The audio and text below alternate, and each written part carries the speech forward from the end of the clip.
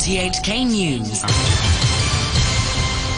It's 11 o'clock. I'm Sean Kennedy. Tonight's headlines. Hong Kong and Macau Affairs Office Director Zhao Baolong urges Hong Kong to stay vigilant against anti-China forces.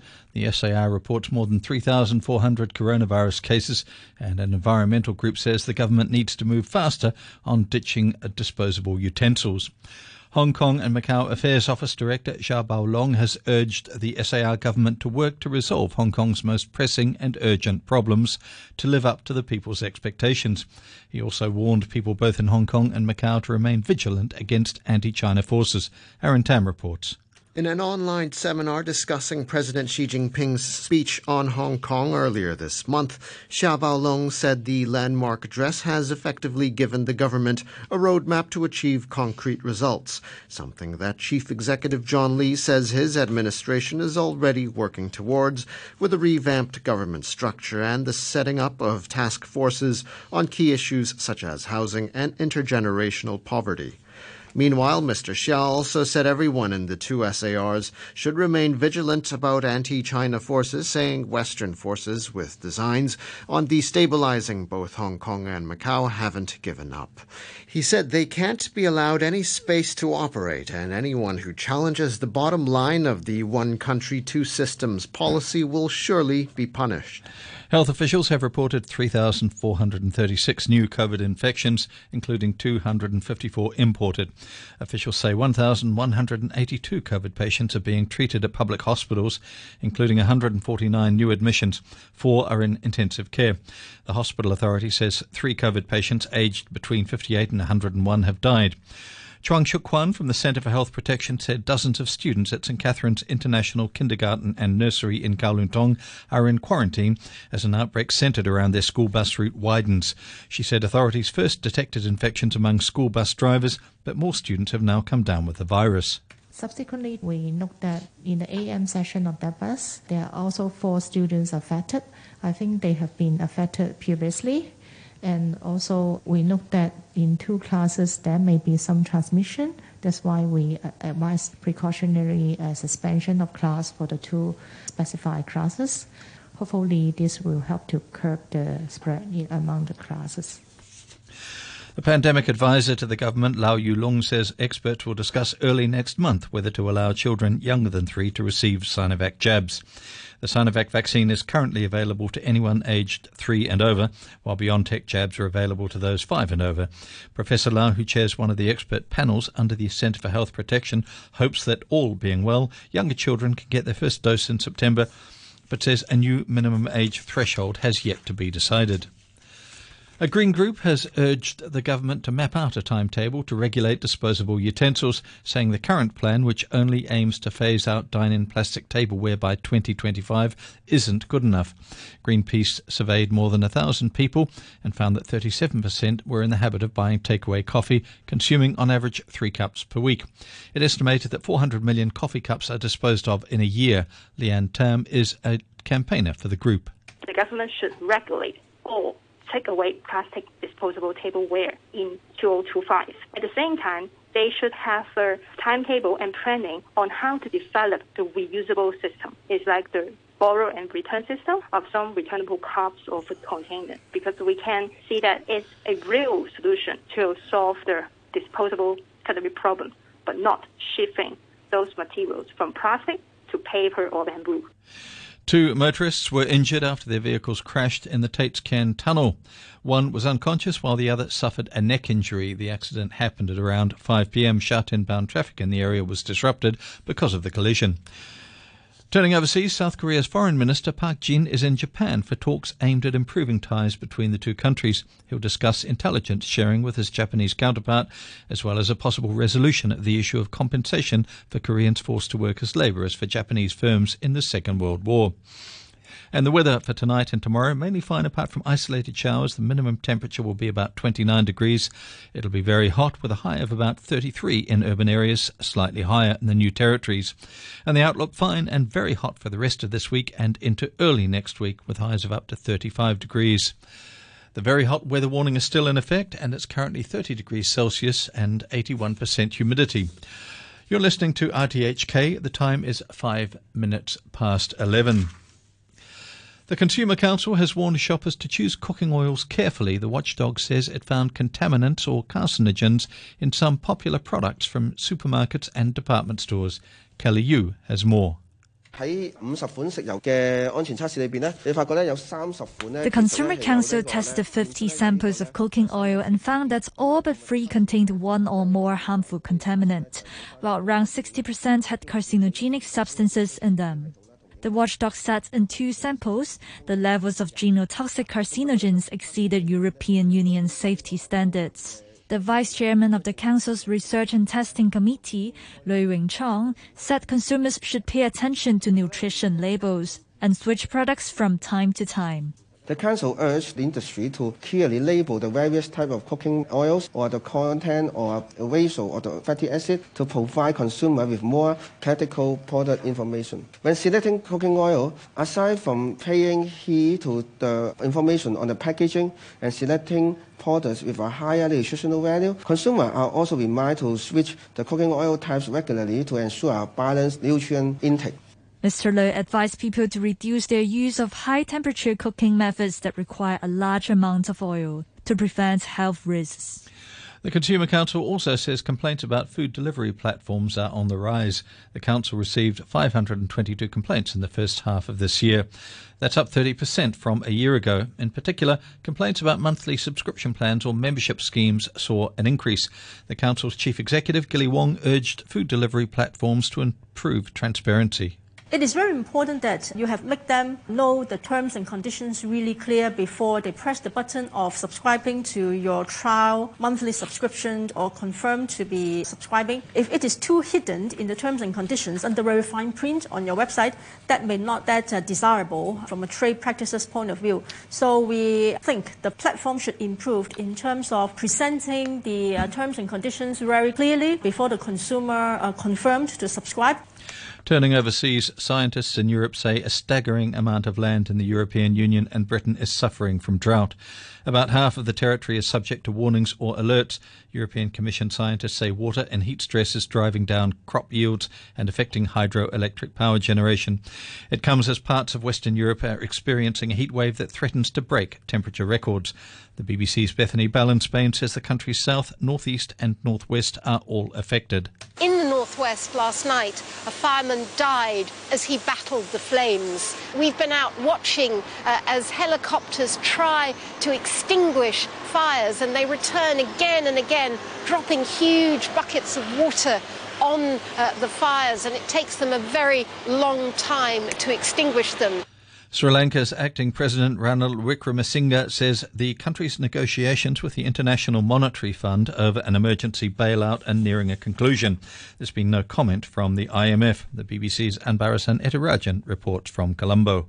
Sri Lanka needs an emergency loan from the International Monetary Fund to tackle its worst economic crisis in decades. A first direct meeting concluded in Colombo last month, and the acting president's optimism that a deal could be close may come as a surprise to many.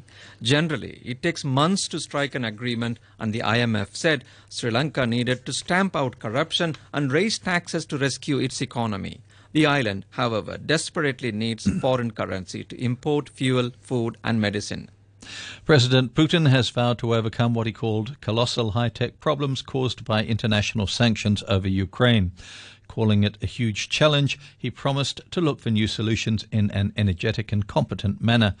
Addressing government officials in a video call, Mr. Putin said it was clear Russia could not develop in isolation.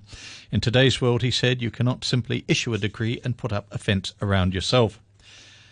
Ukraine's president has suspended the head of the country's security service and the prosecutor general while an investigation takes place into alleged treason and collaboration with Russia in their departments.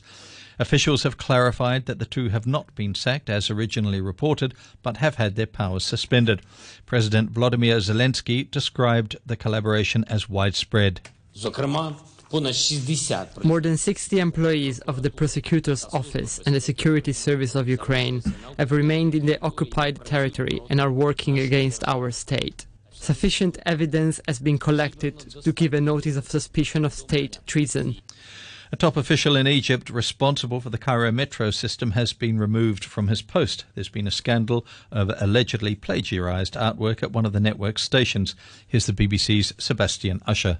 A series of murals with stylized images of ancient Egyptian women was recently put up with much fanfare at the Girls' College metro station.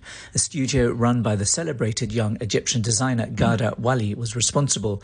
All seemed well until a Russian artist, Georgy Kurasov, popped up on Facebook to claim the murals had clearly been copied from his work without his permission. He demanded an official explanation. Egyptian social media lit up almost instantly. The murals were posted side by side with Kurasov's paintings, displaying what seemed undeniable similarities.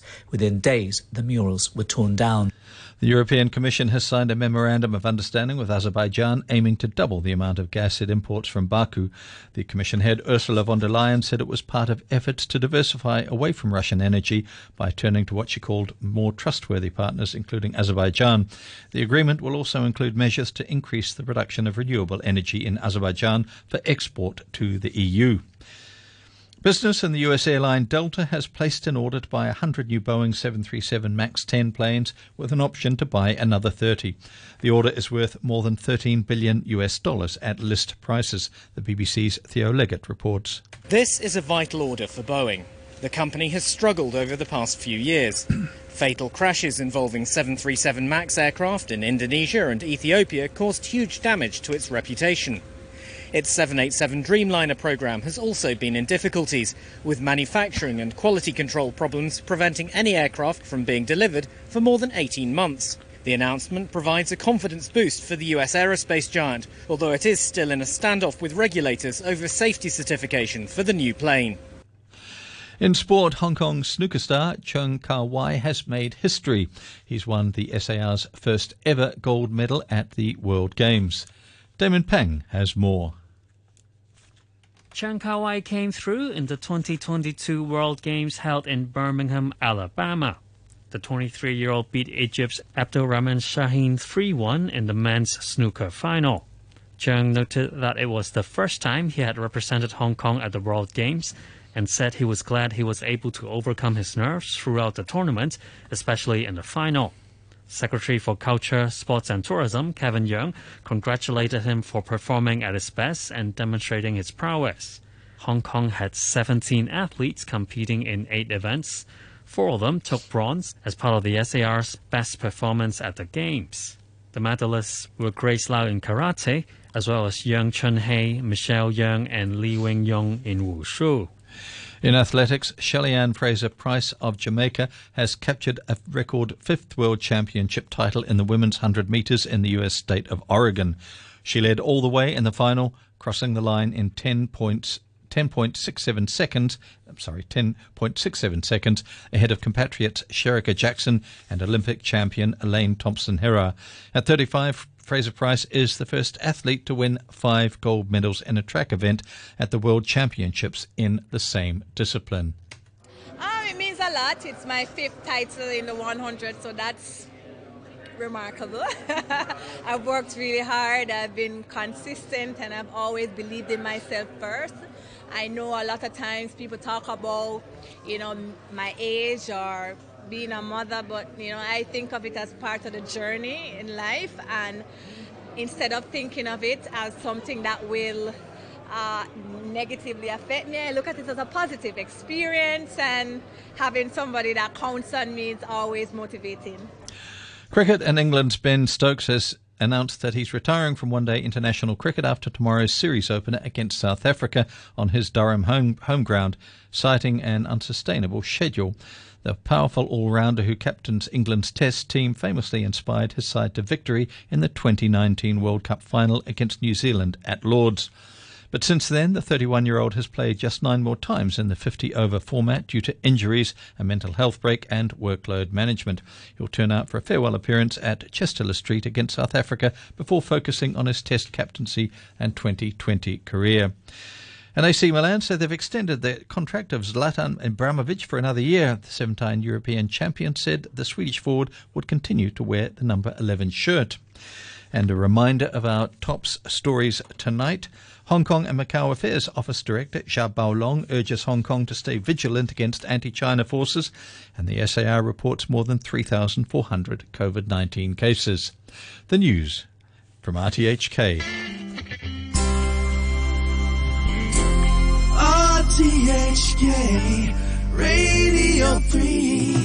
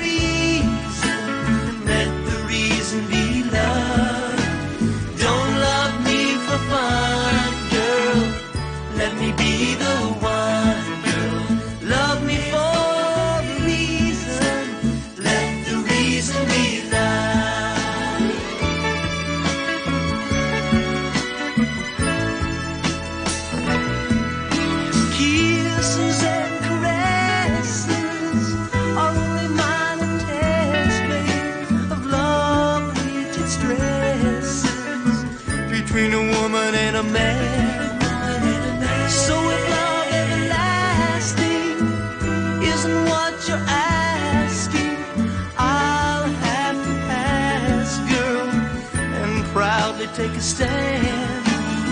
I can't continue guessing because it's only medicine of my pride, of my mind. So right now it's time to tell you, don't love me for fun, girl.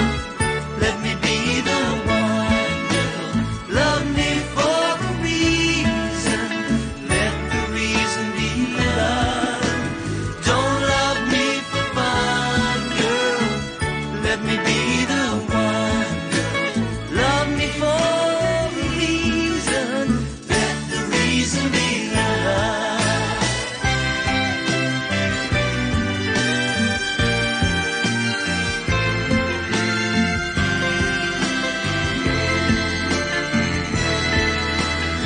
Ooh, baby, I'm just a little old-fashioned. It takes more than a physical attraction. My initial reaction is, honey, give me love, not a facsimile. Don't love me for fun, girl. Let me be the one. Girl, love me for a reason. Let the reason be love. Don't love me for fun, girl. Let me be the one, baby. Love me for a reason. Let the reason be love. Don't love me for fun, baby. Let me be the one. Love me for a reason. Let the reason be love. Don't love me for fun, girl.